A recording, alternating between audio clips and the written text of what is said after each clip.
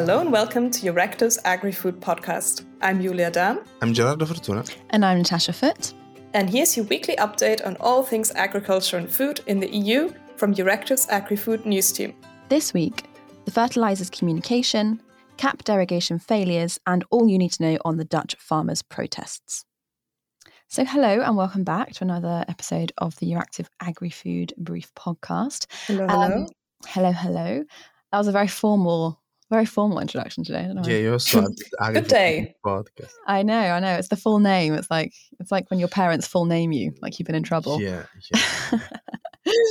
And this week we're going to kick off the podcast talking about this big hoo-ha this week over a fertilisers communication, which doesn't sound very necessarily interesting, but it is, because of course the sector, the fertilisers, everything this year with fertilisers has been problems on all ends, because there's been issues of supply with the sanctions to Belarus. There's been issues of prices, mainly pushed by the energy prices, which the fertilizer sector is intimately linked with. And so there's been a real crisis this year of fertilizers. And many stakeholders have been calling for an EU-wide fertilizers strategy. Now, did we get that this week, Gerardo? Well, yeah, I mean, that's actually the issue, because it's the crux of the issue here, yeah. We spoke to... Classic, it's complicated. Yeah. No, we spoke to a lot of stakeholders immediately after the announcement of this communication. Which was where? In Strasbourg. Mm-hmm. It's like a quiz. No, I'm just giving the context. Okay. It was on Thursday. It was last Thursday. Okay. Out of the joke. The issue is that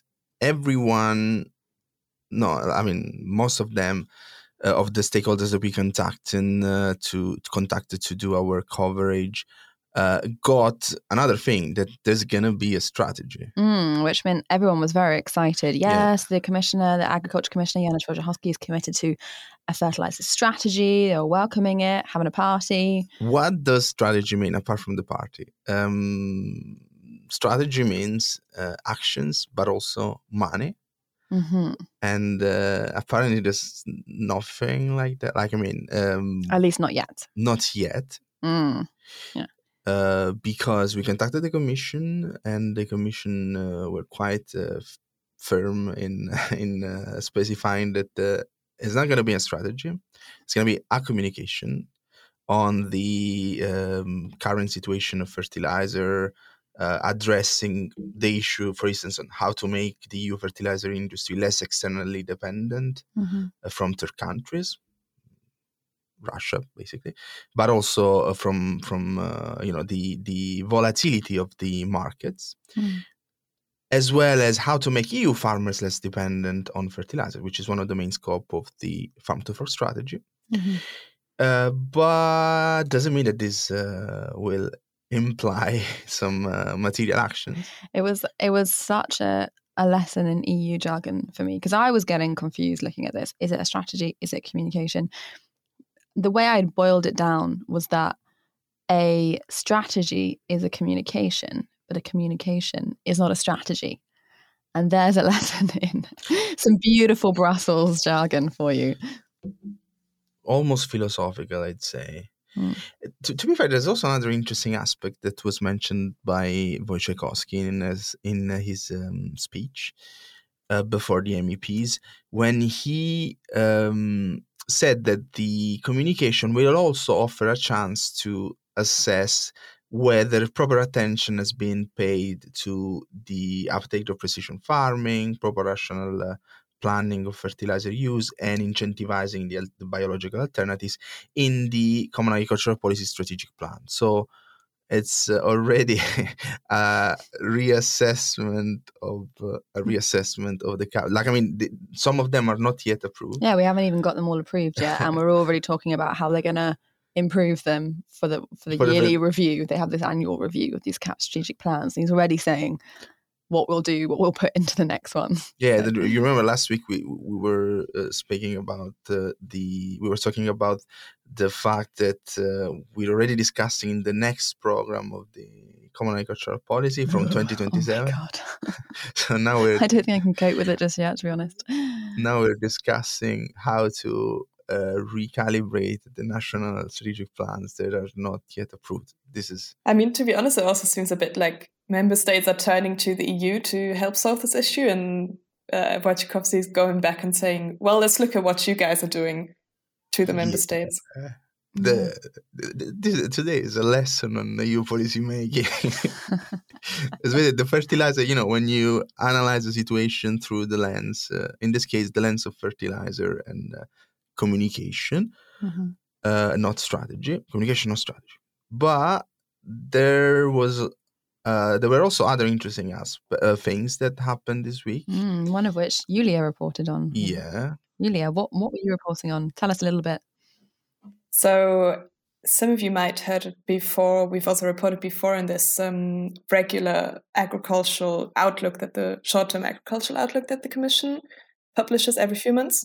And this outlook usually looks quite boring from the outside. It's full of numbers, statistics, looks a bit technical. But actually, once you dive in, there's usually something juicy and something meaty in there. And this time, indeed, there was. Because this outlook actually revealed that the relaxation of green measures that some of you might remember this year, the Commission allowed member states to relax some of the green measures inside the cap in order to deal with the impact of the Ukraine war. So it reveals that this relaxation of green measures actually hasn't had any impact on the production of grain, which was supposed to be the whole point of them. Da, da, da. Surprise. That's quite a conclusion there, because these derogations that you were mentioning were so controversial at the time. I mean, so many NGOs and green campaign groups were lambasting this decision, and even within the Commission, because even within the Commission, know that absolutely. One commissioner that we will not mention, I'm joking, the Vice President of the Commission, Frans Timmermans, was quite against this provision. And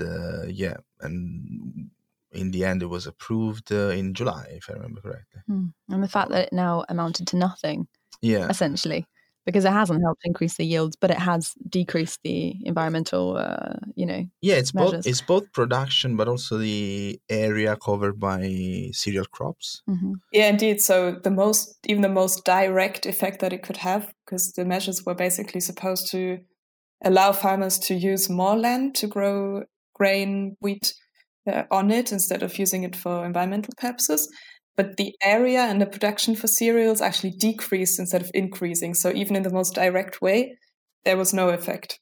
And this is not just me saying it, making the connection, is the Commission itself who says in the report, despite the derogations, there was this decrease. So it's quite revealing. It's not our interpretation. It's the Commission's report. This is word for word. I mean, it's interesting. Perhaps there should have been some kind of, dare I say it, impact assessment Dun, dun, dun. about these derogations before they were implemented. Isn't there? Doesn't everyone always want an impact assessment for everything? For everything, yeah. So where was the impact assessment? Controversial.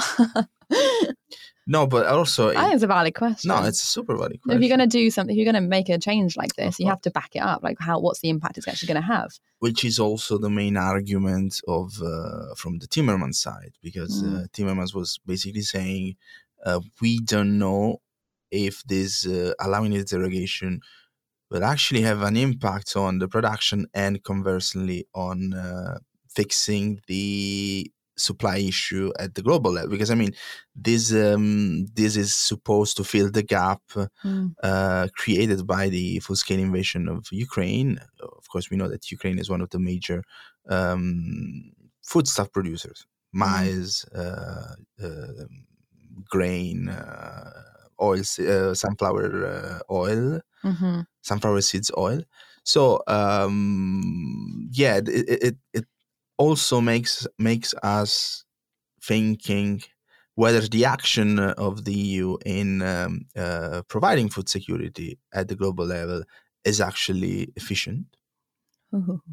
Yeah, this is today opening some big questions today.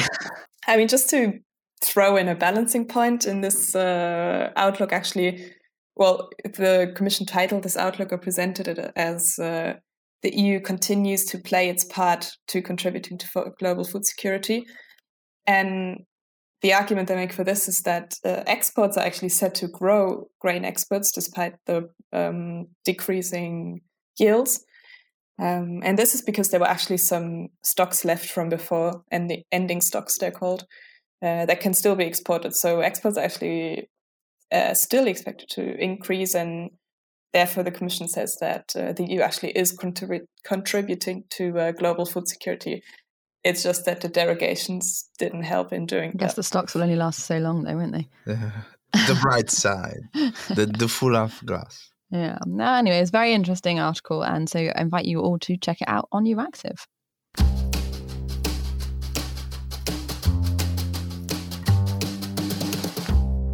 So this week, we've decided to do a deep dive into the farmers' protests that have been going on in the Netherlands. They've been ongoing for months. So what is going on?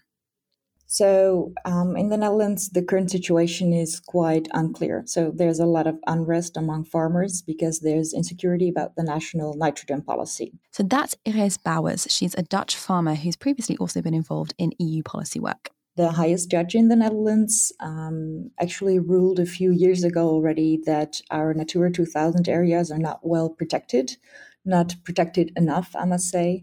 And specifically also pointing at the agricultural sector to be a big source of the nitrogen deposition that is going on.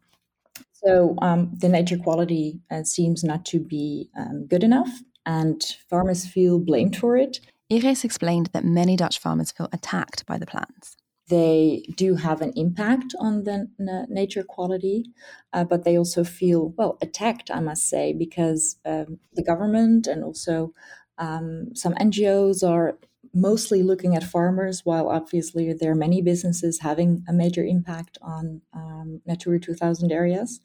And I must say the government has not presented clear perspective. So offering some solutions, but not the perspective for farmers who actually would like to continue farming.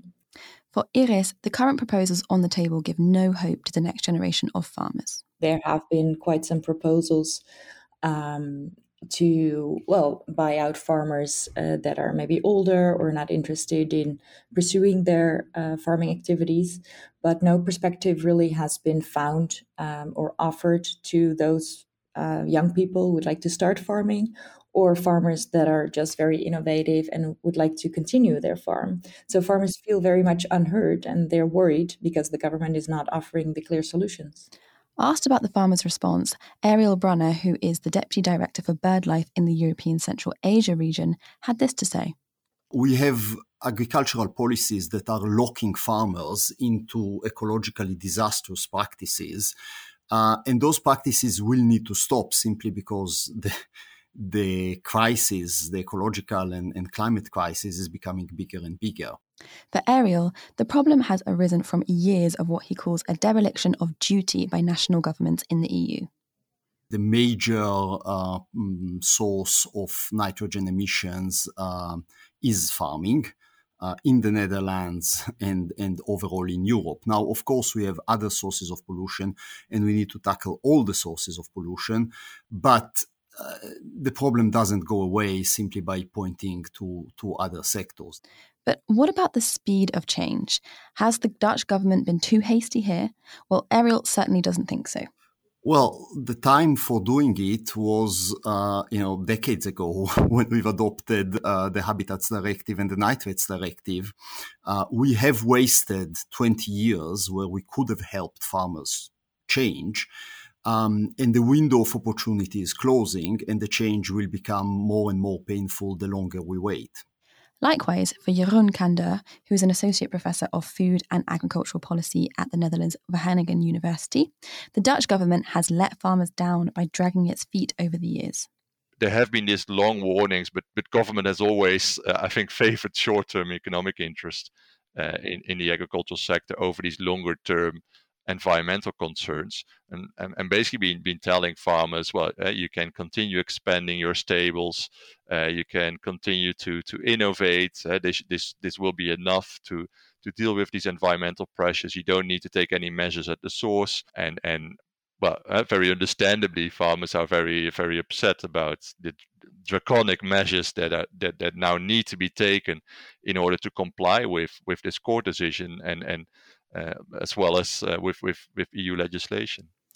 So this week, a specially appointed mediator, Johan Remkes, came forward with his advice for the situation. So what did he have to say? He had a very, you could say, shopping list of advices, but I think the main thing is that he advised to forcibly buy out farmers, and then especially the biggest emitters close to Natura 2000 areas within a year. And he also blamed the government for its poor communication over the last year. So he said, well, you've basically allowed farmers to expand for years, and now suddenly you need to take very drastic measures, and it's very understandable that farmers are very upset about that.